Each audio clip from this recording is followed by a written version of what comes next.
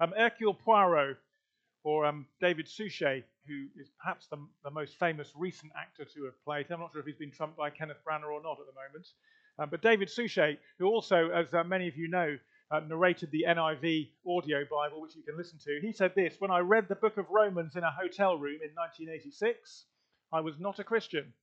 But when I had finished reading it, I felt compelled to become one." That's quite a good advert for reading this part of the Bible, isn't it?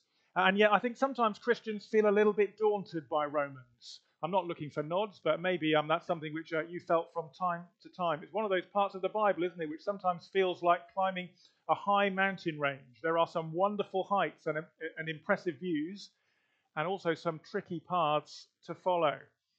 Last year, we read as far as the end of chapter 8, as Paul expounded on the good news of Jesus Christ, not just for God's people Israel, his Old Testament people, but for people from all the nations. And we ended in that great chapter with verses that are the kind of verses you've probably got stuck on your fridge or on bookmarks in your Bible, saying things like, "There is now no condemnation for those who are in Christ Jesus, and nothing can separate us from the love of Christ." And so we arrive this morning, as we restart the series, at chapter 9, where Paul is continuing to expound that gospel and pick up on some of the questions that we might have if we've read the first half of Romans, some of the things which are coming to mind. If God chooses, or in the word he uses here, elects some people and not others, well, isn't he being unfair? More than that, what about Israel? Isn't he being unfaithful to all the promises that he made back in the time of the Old Testament? If Israel are his people, how come so few of them seem to believe in the Messiah he has spent? So we're going to think about those questions, but if you want a summary of this passage as a kind of headline to start off, it would be something like this: it is God who is in charge, and his love and his mercy are simply enormous. It is God who is in charge, and his mercy and his love are enormous. So first of all, in verses 1 to 13, the question that some people might ask is this: is God unfaithful? Has he been unfaithful to what he has promised in all that Paul's been writing about in verses 1 to 8? And in particular, what about Israel? What about the promises God made to that particular people, that nation that he calls? Because it was obvious in the middle of the first century to Paul and to everyone else that many of them were not followers of Jesus Christ. Now, this is not just an academic question for Paul. I know he's sometimes thought of as being, kind of the great logical thinker of the New Testament. But he was never cold in his feelings, and you can sense his passion in our opening verses here, can't you? If you have a look at verses 1 to 3, he writes of his sorrow and unceasing anguish at many of his own people's rejection of Jesus, to the point where he'd willingly give his own salvation for theirs. He's not writing this in some kind of ivory tower. It's not an academic paper. This is his passion for people to know Jesus. And so in verses 4 and 5, he lists some of the privileges that God's people have had: their adoption, God's presence, the covenants he'd made with them, the laws of Moses, the worship of the temple, even Jesus' own family tree. And he's asking the question, well, why has it happened like this, that so many of them at this point don't seem to know God through Jesus? And the first thing he says is in verse 6, it is not as though God's word has failed. Please don't get that idea. That is not what has happened. What we need to do is understand Israel properly, which is why he says, verse 6, not all who are descended from Israel are Israel. What does Paul mean by that? Well, first of all, that the promises of God are about spiritual faith, not about nationality or family tree. That's how Israel has always been formed. That's what Paul wants to say. He's going to come to Abraham in a moment. And secondly, this spiritual faith is always about God's sovereign choice. He gives an example from the book of Genesis then for both of these things. He wants us to look carefully at what God has promised, what it actually says, and see how it's being worked out in the coming of Jesus. So first of all, he points us to Abraham in verses 7 to 9. You may know the story of Abraham from Genesis chapter 12 onwards. And if you do, you'll know that he had two sons. God promised Abraham that his descendants would be numerous and blessed. and that it would be through the line of Isaac that this happened. Abraham's other son was his physical descendant, of course, but only Isaac was his spiritual descendant, the child of the promise, if you like, the child of faith. And then secondly, in verses 10 to 13, we get a reminder that the fact that there will be a family of God's people from Abraham is all down to God's action, God's doing, his generosity. And Paul moves on to Isaac's own twin sons, Esau and Jacob. And he looks at what God has said in his promises. And he goes a bit deeper here. He tackles that thorny question. Well, how come some of Abraham's descendants will love God and be part of his people and others not? And his answer, first of all, is that God's choice to bless Jacob, not Esau, was made before they were even born. We're in verses 10 to 12 here. Secondly, the choice had nothing to do with what the boys would be like. Verse 11, before the twins had done anything good or anything bad. And verse 12, it was not by works, but by him who calls. And so third, the only difference between Jacob and Esau was that Jacob was called by God's purposes in election, verse 11. And we're used to the word election, aren't we? And it makes us think of councillors and MPs. We're used to electing people for particular roles, aren't we? We elect local councillors to make sure there are no potholes in our roads. And we elect MPs to make sure that our schools don't fall down and things like that, don't we? Many other things as well. Elections are to give people a task and a purpose. And Paul emphasizes this here when he's talking about Jacob and Esau. That's what election is all about. He quotes the prophet Malachi, verse 13. Jacob I loved, but Esau I hated. And we kind of go, that sounds a bit strong. But it's a little bit like when Jesus says that in order to follow me, you must hate your family. He's not using hatred in the way that we often use it these days. Not saying you must hate our parents or our siblings in that sense, but we should prefer Jesus over them because it is that significant. He's saying, look, this is how it works. God chose to put Jacob above Esau, not because he's in any way superior, but that was God's gracious choice. Now, I know that's quite easy to understand in one sense. I don't think what Paul is saying here is unclear, but it's not easy to accept, is it? And Christians have wrestled with this stuff for 2,000 years. We are not the first people to find some of these things hard. But here's the thing. Paul is not saying in any way that God is somehow arbitrary in the way he picks people. He's not kind of going around going kind of, you, no, not you, eeny, meeny, miny, mo, or anything like that. Just that the reasons for God's election are nothing to do with how good or how moral or how deserving we may be. Believers are in no way superior to anybody else. In fact, without the idea of God's choosing, we are always in danger of making salvation about ourselves and missing it. So, we've got this quite clear but unsettling answer to the first part of Paul's question here in Romans 9. Is God unfaithful to his promises? No. Look at what those promises actually say and be grateful that they are based on faith and God's action, not on your own. But there is a second big question, and this comes in verses 14 to 29. And we've had, is God unfaithful? Well, maybe not, but is he unjust? Isn't this unfair?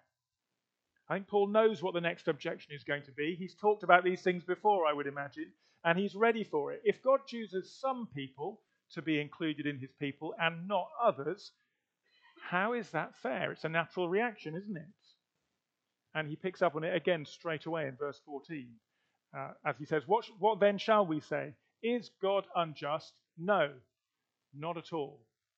As the Revised Standard Version puts it, by no means. And Paul moves on at this point from Genesis to the next book of the Bible, Exodus, and the time of Moses and Pharaoh and God's rescue of his people from Egypt. And he reminds us of this aspect of God's character. It's there in his quote from Exodus 33, I will have mercy on whom I will have mercy. It's not arbitrary. It can't be, because mercy is not required. It's something which is given when someone doesn't deserve it. It has to be totally free. John Stott, in his book on Romans, says this: Paul's way of defending God's justice is to proclaim his mercy, because the basis on which God deals with sinners is not justice, but mercy. That's the gospel. God is way more generous than any of us can imagine, any of us can deserve, and all of our hope comes from our Father who chooses to be gracious and merciful towards us. Of course, the other side of the coin is what happens to Pharaoh, which we get in verses 17 to 18, and his hard heart. Why did Pharaoh keep Israel as slaves and refuse to set them free? Verse 17, quoting Exodus chapter 9, God says this: I raised Pharaoh up for this very purpose, that I might display my power in you, and that my name might be displayed in all the earth. Just as God has mercy and compassion on those he chooses to, so verse 18, he hardens those whom he chooses to harden. Now, we really need to go back and read the whole story of the Exodus, from the beginning of Exodus up to about at least chapter 10 or so. We're not going to do that this morning. But if you know a bit about that story, you may well remember some of this. As God sends the plagues one by one, and Pharaoh keeps on saying, no, I will not let your people go. But repeatedly in those chapters, God says, I will harden Pharaoh's heart. And also repeatedly in those chapters, we are told that Pharaoh hardened his heart. And he's told that his punishment is because he set himself against God and his people. Now, all of this is what Paul has been speaking about right through the book of Romans. And way back in chapter 1, he spoke of how God gives people over to their own ways. And that's what happens to Pharaoh here. Pharaoh decides to resist the Lord, and the Lord gives Pharaoh what Pharaoh chooses. We need to remember, Pharaoh was not some innocent good guy. He was a bad man. He enslaved the whole people. At one point, if you remember, he tried to wipe them out by murdering all of their babies. That's what Pharaoh was like. He hardened his heart against God, and God hardened his heart. And somehow both of those statements are true. It's a thing that theologians sometimes call God's sovereignty and human responsibility. Both of those things are biblical.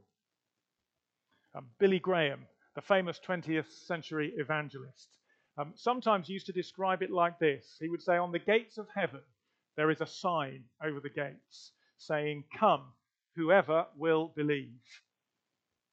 And when someone walks through that gate, when they glance back over their shoulder, they see a second sign, which says, chosen before the foundation of the world.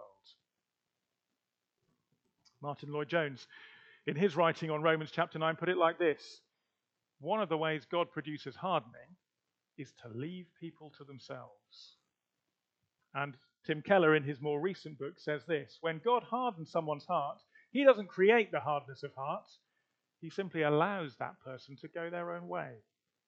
God hardens those he wants to harden, and all those he hardens want their hearts to be hardened. Now, these are quite sobering thoughts, aren't they?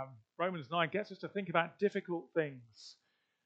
But if we want a gospel of grace, and we need a gospel of grace rather than one based on religion or our own goodness, then we need to allow God to be God. There's always the temptation, isn't there, to want to recreate God in the way we would like him to be.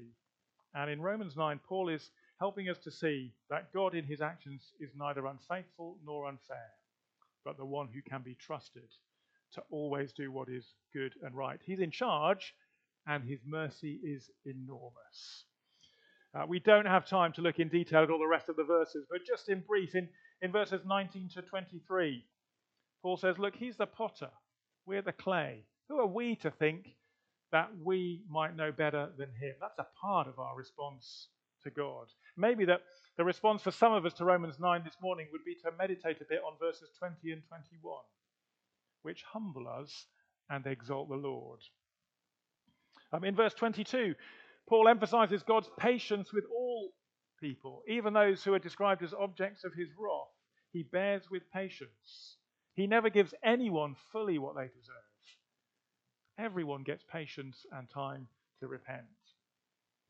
And in verse 23, well, it's God who prepares people in advance for glory. Back in verse 22, it's not God who prepares some people for destruction.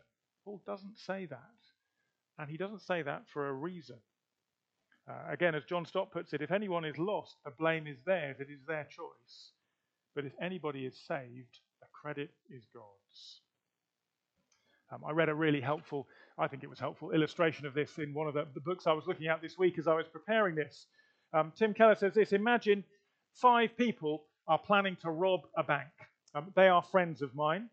I find out about it and I plead with them not to do it. I beg them to stop. But finally, they push me out of the way and they make a start. As they go, I manage to tackle one of the men and wrestle him to the ground. The other 4 go ahead and they rob the bank. A guard is killed. They are captured. In the end, they're tried, convicted, and sentenced. The one man who was not involved in the robbery goes free. Here's the question: whose fault was it the other 4 men were punished? And the man who's walking around free, can he really say, I deserve to be the free man that I am? The only reason he's free is because I managed to hold on to him. In the same way, those who reject God cannot complain that God has not treated them rightly. Those who experience his mercy have no one to praise but the Lord himself, and no deserving of that mercy in any way. That's the gospel. We're all set on robbing the bank. That's what Paul is saying to us in Romans. So you may remember in chapter 3, all have sinned and fallen short of the glory of God. None of us is innocent, and yet, despite our choices, he is building a people for himself. He sends his Son to rescue us from ourselves. And in the final verses of our section, Paul quotes from the Old Testament prophets Hosea and Isaiah to reinforce that point, that in sending those to rescue those he has chosen and called, God is being faithful to the plans he has had all along. God is in charge. His love and mercy are huge. And this is the mercy that David Suchet spoke of finding when he read the book of Romans for the first time. It's the mercy that Paul longs for all his people to know for themselves. How do we respond to this? I think, as I said before, one of the ways is by humbling ourselves. It's a reminder that the gospel is about Jesus and not about you or me, and yet he does it for us. One of the ways in a few moments is to meet him in bread and wine, and as we take those tokens of his salvation, give thanks for what he has done. And through the week, as we go through another week as his people, to remember to praise him for his mercy and his grace, which is greater than we can imagine.